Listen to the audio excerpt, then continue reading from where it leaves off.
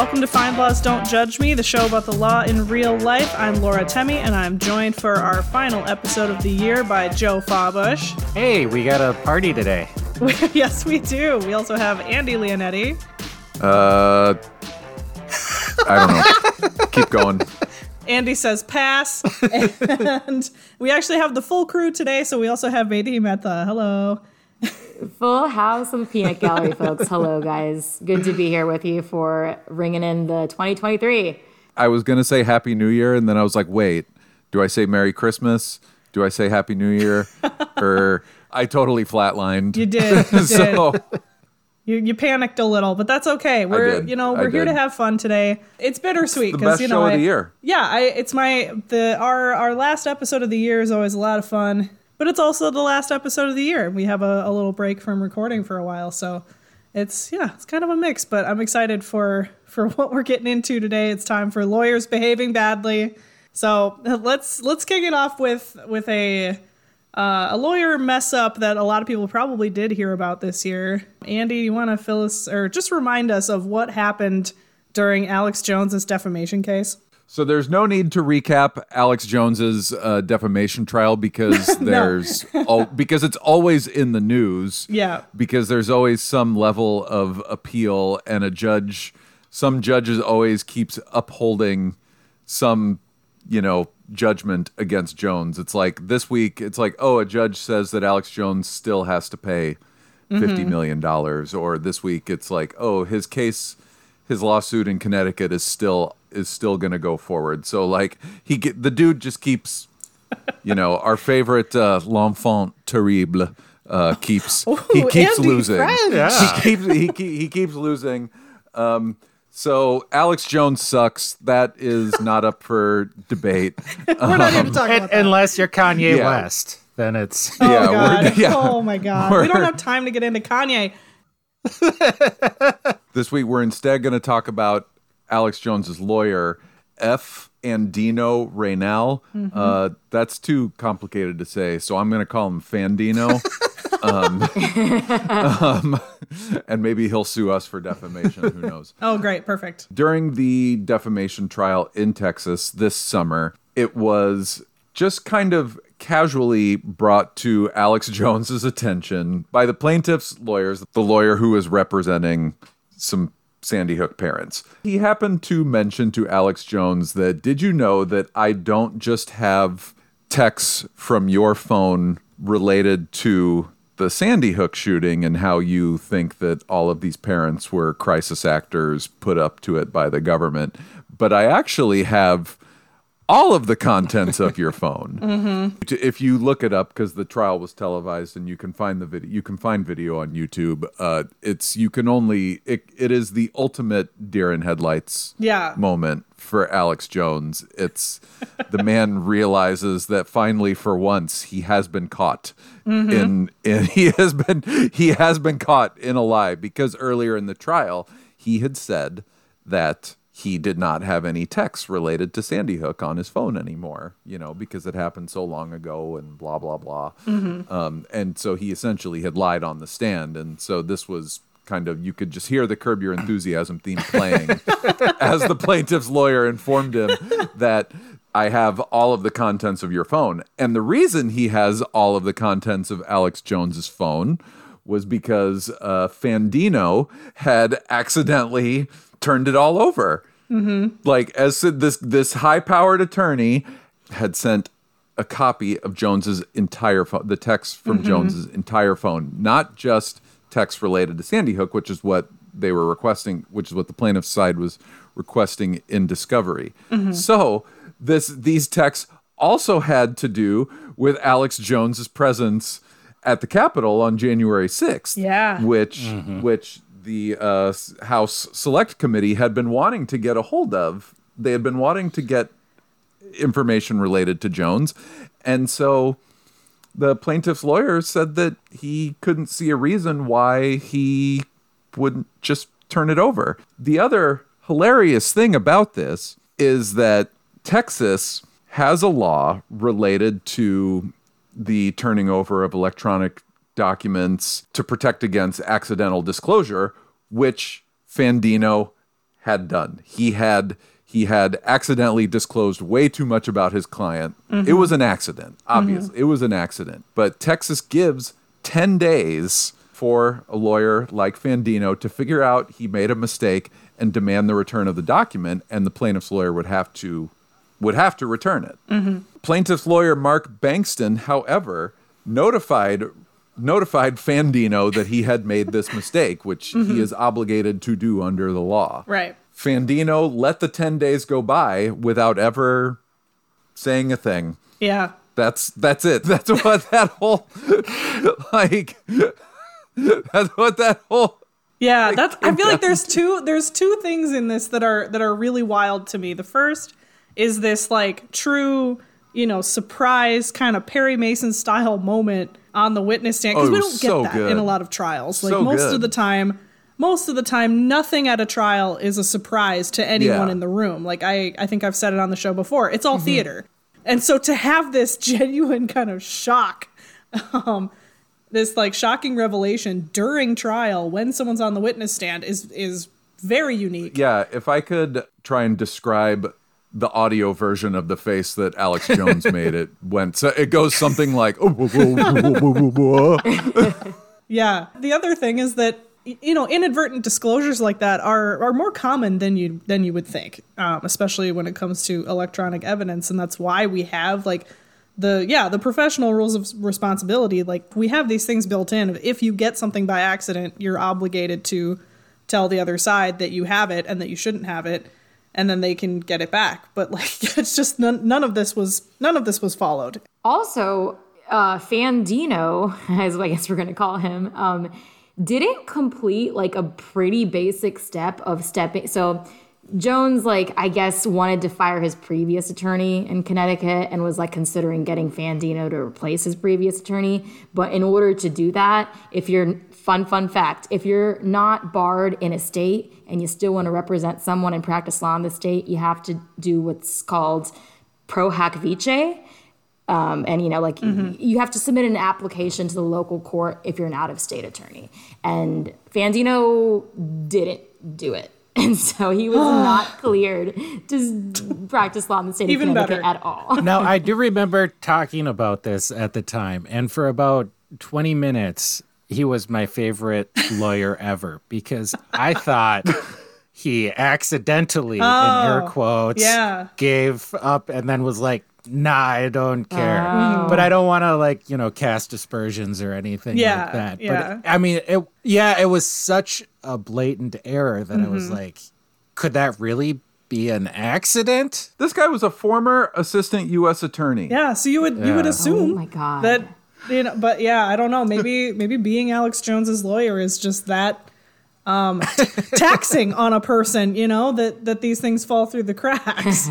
He also had to apologize earlier in the trial because he had gotten into an argument with the plaintiff's lawyer where he had flipped him off in the courtroom and had to apologize. Wow. And he also had accidentally disclosed medical evidence as well, not related to Jones, but related to medical evidence that it's going to be used in the Connecticut case. This dude just he was not having a good week. No, it was a really bad week. He was just like, he got one request, he got a specific request for discovery and instead opened up his computer and was just like, Control, select all, copy, paste. Yeah. Send. Oh, man. Ooh, yeah, that's a bad week for sure. Exposing yourself to a potential legal malpractice claim from Alex frickin' Jones is... Fandino's probably looking forward to 2023. Yeah, I would imagine. If I had to guess. Yeah. Which are there any updates? Has he been? Not yet. I was looking, and nope. He is still involved in the various Sandy Hook related defamation lawsuits, and he is still going. All right. Still trucking. It's a bold strategy. See how it goes for him. I guess this one might have been classified as an oopsie rather than an intentionally deceptive. Yeah. Just look over at your client and you're like, Yes. What are you gonna biggest do? Understatement in legal history. Then we get into some lawyers that are like, where behaving badly would be a euphemism. If the facts alleged against them are true, like this next one that I have, this is not an accident, nor is it a one-time thing. It's a repeat cycle of some pretty shady stuff. Yeah, they're out there. This is one that would probably not have been on folks' radar, but there was this attorney. He has a Nigerian name. He's from Nigeria, so I'm probably going to butcher his name, but it's, to my best attempt, Owolabi Salis. I'm just going to call him Salis. And he was arrested like years back, like back in 2014, by the New York State prosecutor because he was practicing in the state of New York. He was barred there, even though he'd grown up in Nigeria and gone to law school there. And back in 2014, prosecutors in New York had alleged that he had stolen more than $4,500 a piece from 30 different clients by basically, in immigration law, by telling them that they would qualify for green cards when they didn't. And he had filed over 1,000 different fraudulent and frivolous immigration. No, fraudulous is a new word now. I like fraudulent. Yeah, I blew some people's minds earlier this week by saying all words are made up. So I think we can go with all words are made up. I'm a fan of the portmanteau. And fraudulous is now a word in DJM canon. Yeah. It sounds real. I like it. So yeah, over the course of 8 years, he filed 1,185 fraudulent green card applications, basically soliciting a bunch of clients that believed him when he said, "Oh, we can file for your green card. You're a likely candidate," and he should have known that they weren't. He was acquitted of all criminal charges, which included multiple counts of grand larceny and attempted grand larceny, scheming to defraud, and falsifying business records. So, okay, his criminal charges disappeared, but just because you're cleared from the feds going after you, or even the state authorities going after you, doesn't mean you're kosher to keep practicing law, because you might have violated some ethical rules, or you just might be doing something that the association is going to call you out for as being shady. If they think it's susp, then you could lose your license. Fraudulousness is a grounds for disbarment. Yeah, I'm learning some new words here. So we've got fraudulous, we've got susp. I've never done that before. And then what was the other one? What was the other one? Joe, you've never heard sus before? Oh, sus is a big one. I can pick it up. I know what you're talking about, but no, I've never used it. Oh yeah, all the kids are saying sus. No, it's okay, Joe. You're hanging out with the right folks if you've never heard this. You're missing out on nothing. I thought it was funny that he had a profile on thelawyersofdistinction.com that is now taken down. Oh, nice. Is that that high school yearbook that kids pay to get in, the who's who among American high school students or whatever? Did you have that in your high school? No, it's a nationwide yearbook that you get crap in the mail when you're a senior in high school, and basically all it is a yearbook that you pay money to be in, a nationwide yearbook. Oof. And then kids would put that on their college applications. That reeks of desperation. Yeah. No, I remember that. I went to high school in Podunk nowhere, so I've never even heard of this. Me too. Yeah, me too. I don't know what that is. But okay, so to wrap it up, most of these people that he allegedly defrauded were from the Caribbean, and I tried to research how he got off on these criminal charges. I don't know. There wasn't a lot of information out there. But he was found to be in violation of the New York professional conduct rules by a referee, and so he can no longer practice the law. Okay. So at the very least, But instead, look out for fraudulent text messages from this guy, trying to get you to buy supplements or something instead. I'm just going to jump right into mine. If you've been listening to the show for any amount of time, segues aren't my strong suit, so I'm just going to not do it. It's the end of the year. I know it's December. I'm done. You're lucky I'm even sitting here right now.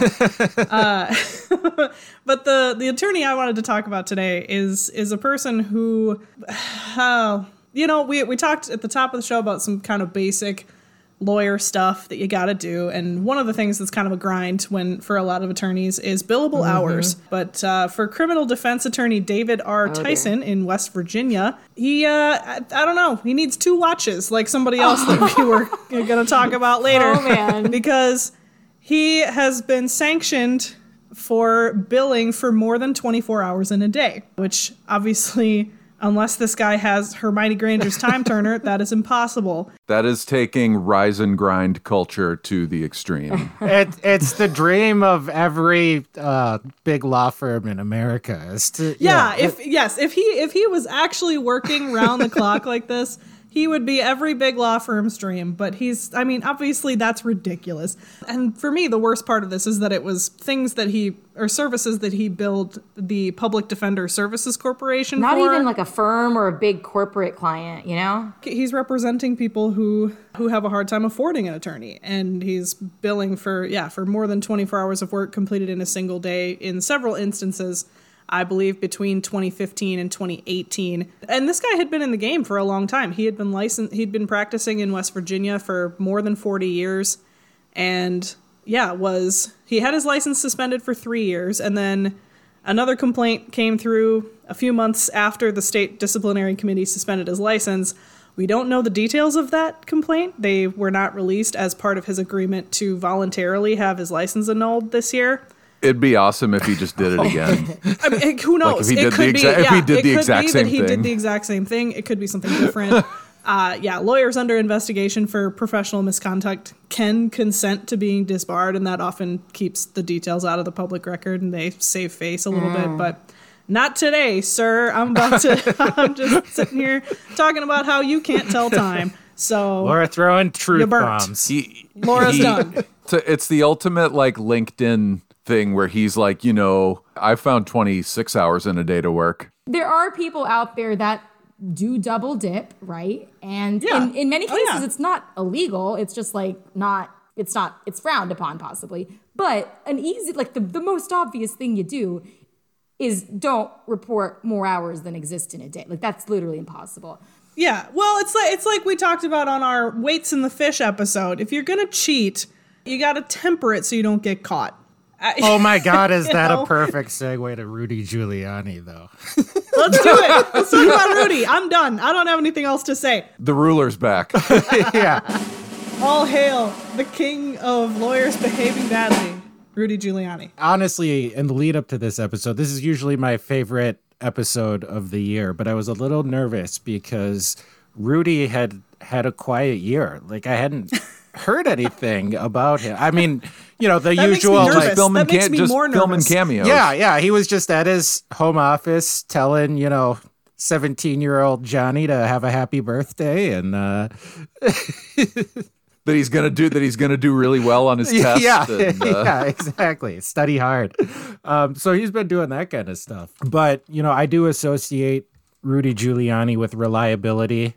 For obvious reasons. And so he did. We never should have doubted him. He came through, as I knew he would. This actually happened very recently. He, as you probably already know, before a DC disciplinary board, he's going to potentially have his license suspended or he might be disbarred. And this is, of course, related to his failed election fraud lawsuit, which lacked a certain amount of evidence that we would usually associate with a legitimate lawsuit. There was plenty of hair dye, though. Yes, yeah. That was a very diplomatic way to put that, Joe. This is what we come to you for on this show. What he lacked in evidence, he made up for in hair dye and press conferences. But yeah, this was classic Rudy. So he goes to a hearing. It's very combative, I think. Somebody called it a tad argumentative. I saw it reported of that. Wow. But yeah, so they were going to adjourn for a lunch break, and Rudy looks at his watch And he's wearing 2 watches on the same wrist. It's not even that he has 2 watches on 2 different wrists. Yeah. He's actually wearing 2 watches back to back, and he had no idea this whole time because the surprise on his face is just so genuine. And so authentic. Yeah, I mean, just similar to the Alex Jones sound effects. Yeah, it was. Oh yeah, and so he just kind of looks at his wrist in disbelief, and then he turns to his counsel, and he's like, "I'm wearing 2 watches," and like just. My favorite part was the face he made when he realized his mic was still on. Because I thought he was gonna like run through the wall like a Looney Tunes character, just disappear in a puff of smoke out of embarrassment, or like burrow into the earth or something. Was fantastic. I don't know. Look, here's my $1 cameo to Rudy Giuliani. Okay, all right. Rudy, it's your buddy Andy. You've lived a long, happy, healthy life of distinction, except for the last few years. It's okay to retire, man. Just, my good friend Laura was telling me about how lawyers can voluntarily consent to being disbarred. Just hang it up and go be an old man at a coffee shop. Lord knows you've got plenty of stories to tell people. Yeah. You prosecuted the mob, for crying out loud. Write a memoir, son. Yeah. Write a book. Yeah, write a book. And maybe stay away from film sets. Yes. Oh, boy. I think that's a good spot to wrap it up. No, I Happy New Year, everybody. Happy New Year. We'll see you in 2023. And that's all we have for today. Thank you so much for joining us on this episode of Find Laws, Don't Judge Me. Please subscribe to, rate, and review our show wherever you listen to podcasts. Check the show notes for related content. And if you'd like to contact us, send us an email at findlawpodcasts@thomsonreuters.com.